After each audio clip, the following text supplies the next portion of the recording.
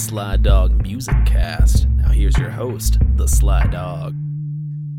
Hello and welcome back to the Sly Dog Music Cast. I'm your host, the Sly Dog, and I'm super excited to have joining me today from Praying Mantis, founding member Tino Troy. Tino, how you doing? I'm doing great, thank you. Well, I just told you that I'm just having long COVID, but I'm a bit tired, but I'm still doing okay. I'm still alive, kicking. Yeah, I'm glad to hear that because we got a great new Praying Mantis album to talk about today, Catharsis. Thank you. Congrats. It's been out a couple of weeks now. It's the first one in 4 years. Now that it's been, out in the world for a little bit, how would you say the fan reception has been for this record? Brilliant. I mean, it's been about a year and a half in the making, this album, only because we had the luxury of time, with the lockdown and everything. So, yes, we did it. We recorded it all remotely, and we had the time to polish it to the way we wanted it to. And so it's we could have gone on longer if we wanted to, but we thought, no, let's get it out. Otherwise, we'd be disappearing up our own bums. Yeah, it's definitely it's a nice balance of there's straightforward rock on here, like Ain't No Rock and Roll in Heaven and Long Time Coming, but there's some more epic stuff on here too, like Sacrifice and Non Omnis Moriar. To me, it feels like there's a bit of a theme running through the album, like almost a theme of reflection when I listen to some of these songs, whether it's something deeper like Non Omnis Moriar or something a little more lighthearted like Long Time Coming. Was that a conscious decision? Did, being in lockdown kind of put you in that state of mind of reflection?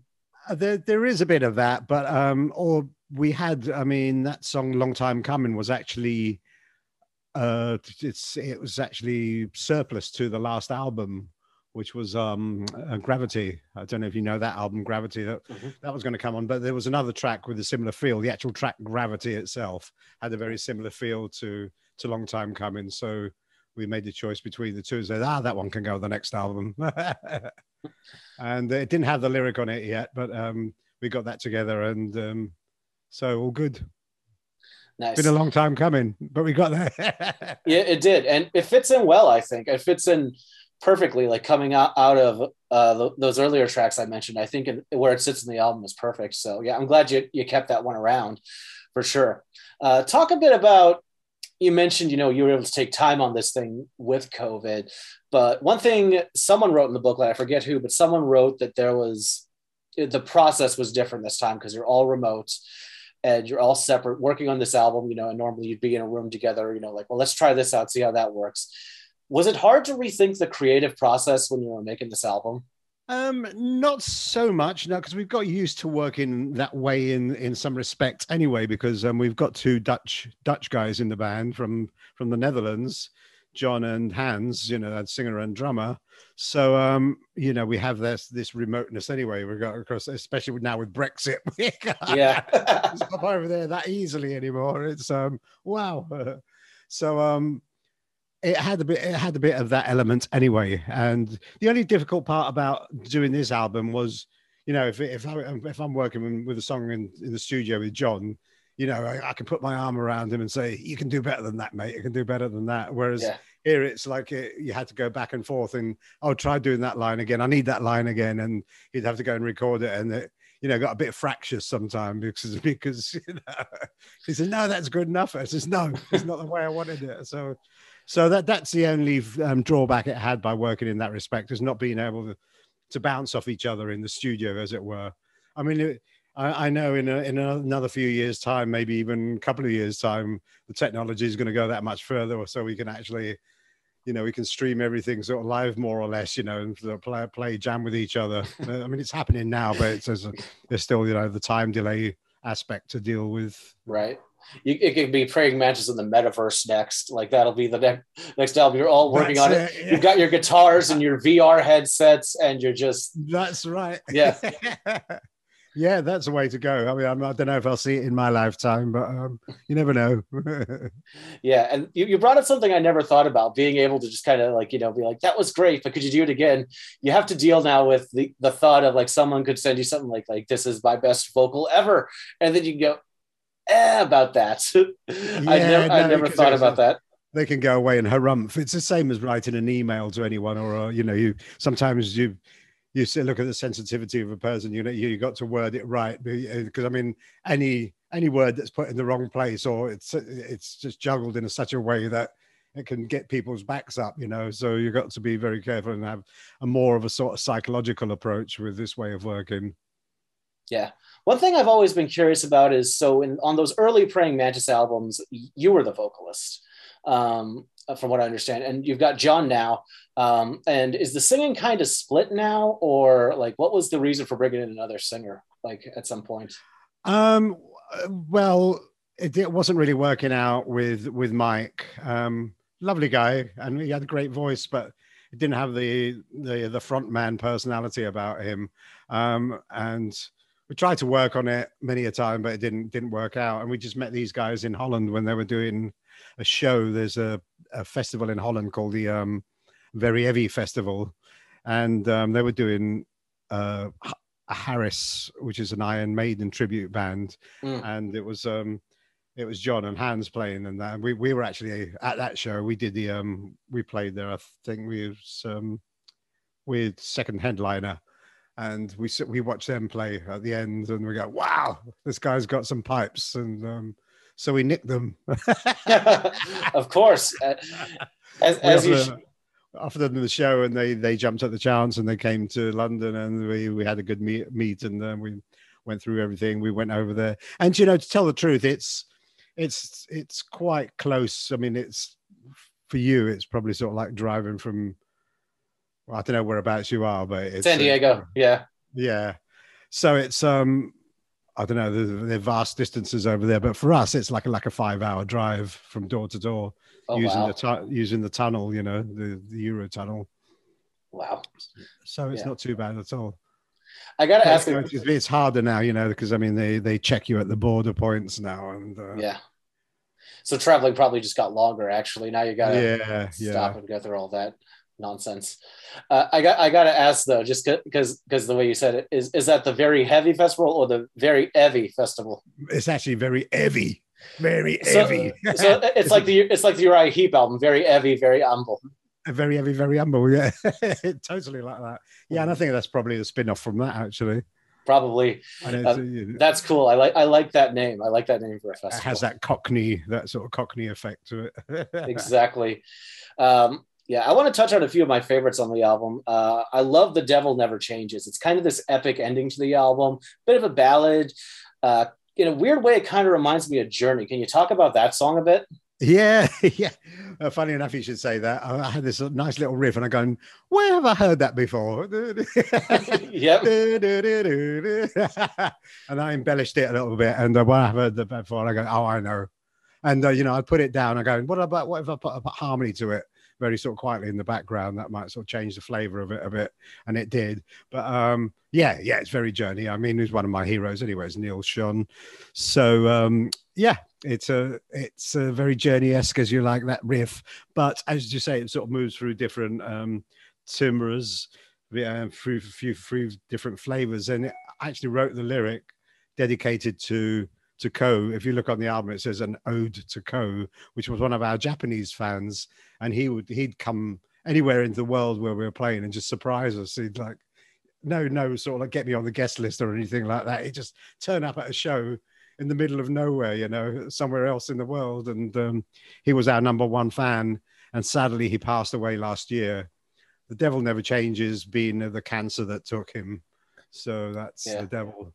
And it's a lot like a wicked guitar solo at the end. That's just like, so steam away here too, and just like, tribute to Ko. That's so cool. I noticed that in the booklet that he got a little tribute, and I figured he was either like a friend or a fan. So that's cool that all ties together. Yeah, very much so. And that you can see him in that photograph. There's a photograph on the album with him, and funnily enough, that was on our last, when we did the last album, and we were in this bar called the Gravity Bar, and the last album in Tokyo, and the last album was actually called Gravity as well. So it's all very coincidental, the whole thing. Yep. Well, I think he's smiling down from rock and roll heaven for this one, for sure.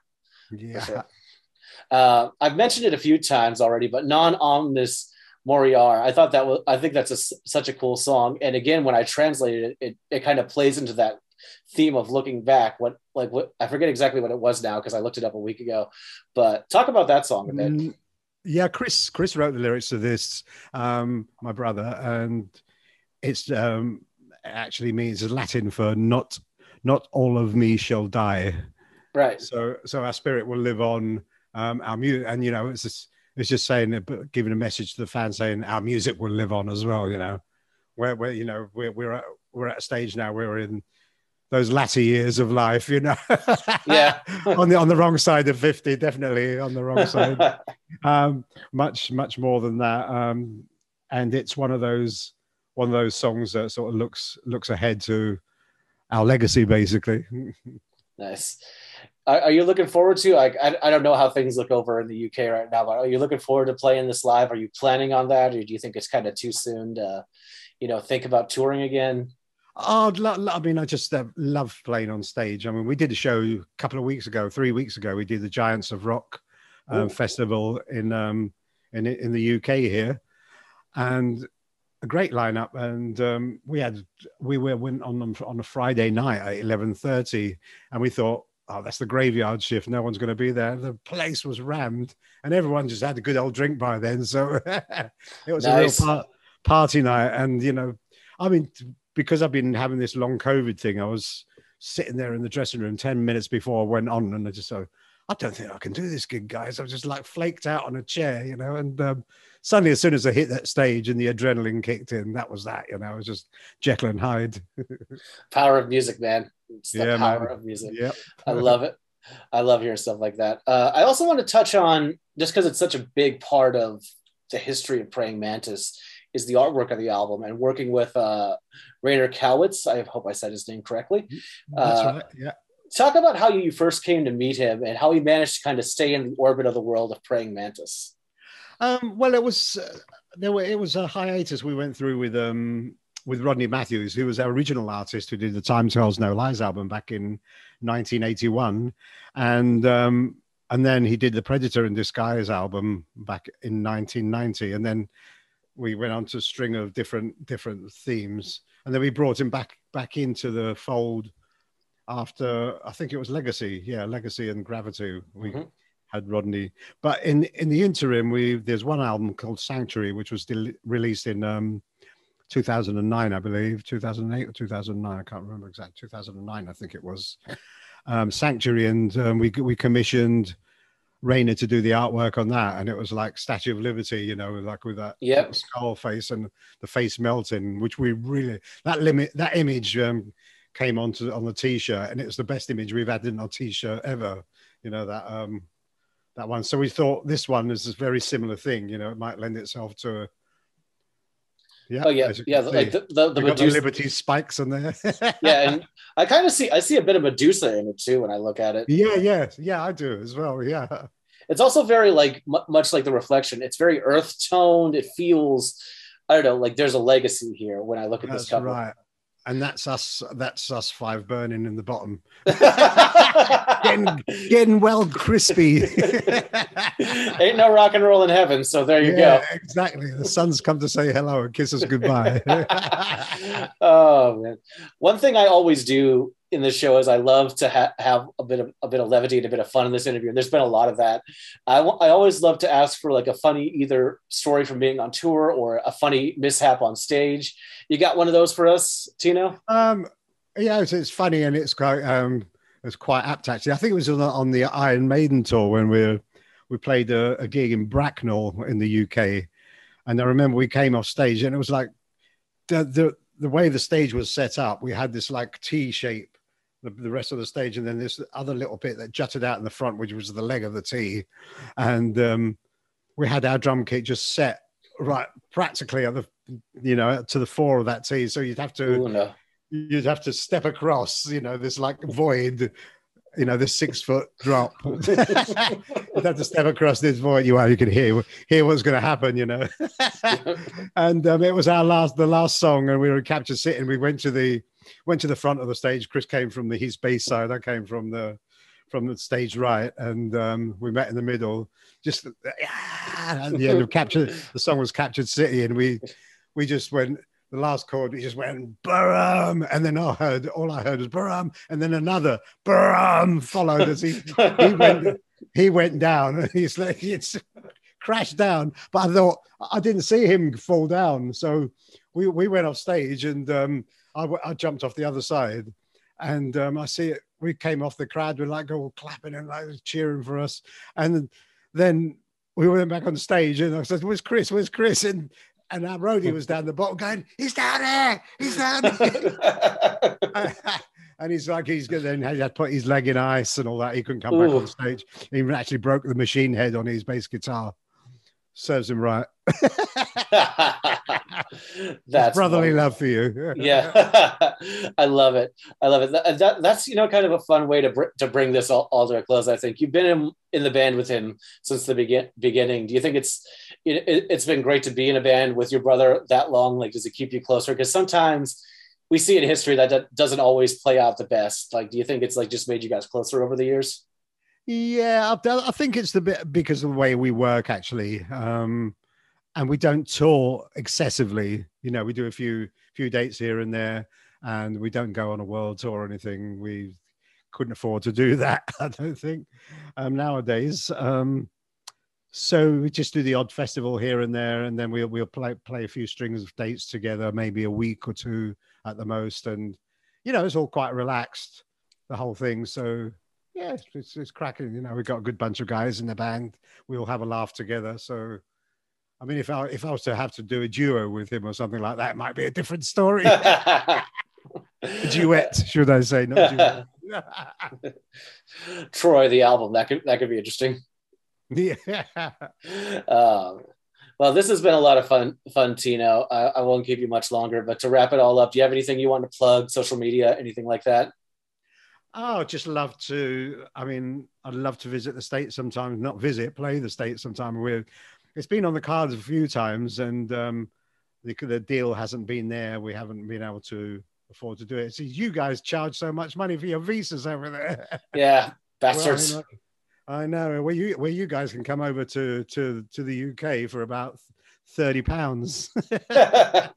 yeah. There's crazy. I'm not gonna lie. There's for us and 30 for. There's like a list of bands in the UK I'd love to just come see someday, and you guys are definitely on that list. So who knows? We'll see who gets to the other side of the pond first. Yeah, let's see. Awesome. All right then, dude. Thank you so much, Tino. The album is Catharsis by Praying Mantis. Go get it on Amazon or stream it, or go to the band's website. I'm sure you can get it there. Great album. Great way to kick off 2022. Tino, thank you so much. Thank you so much, Sly Dog. Thank you. Till next time. Peace. Yep. Bye. Bye-bye.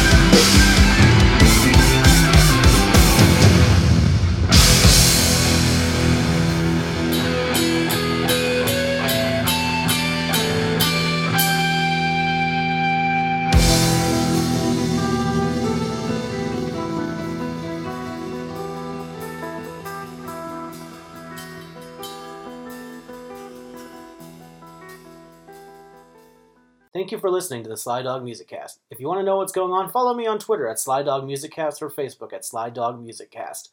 Thanks again for listening. Peace, love, and music.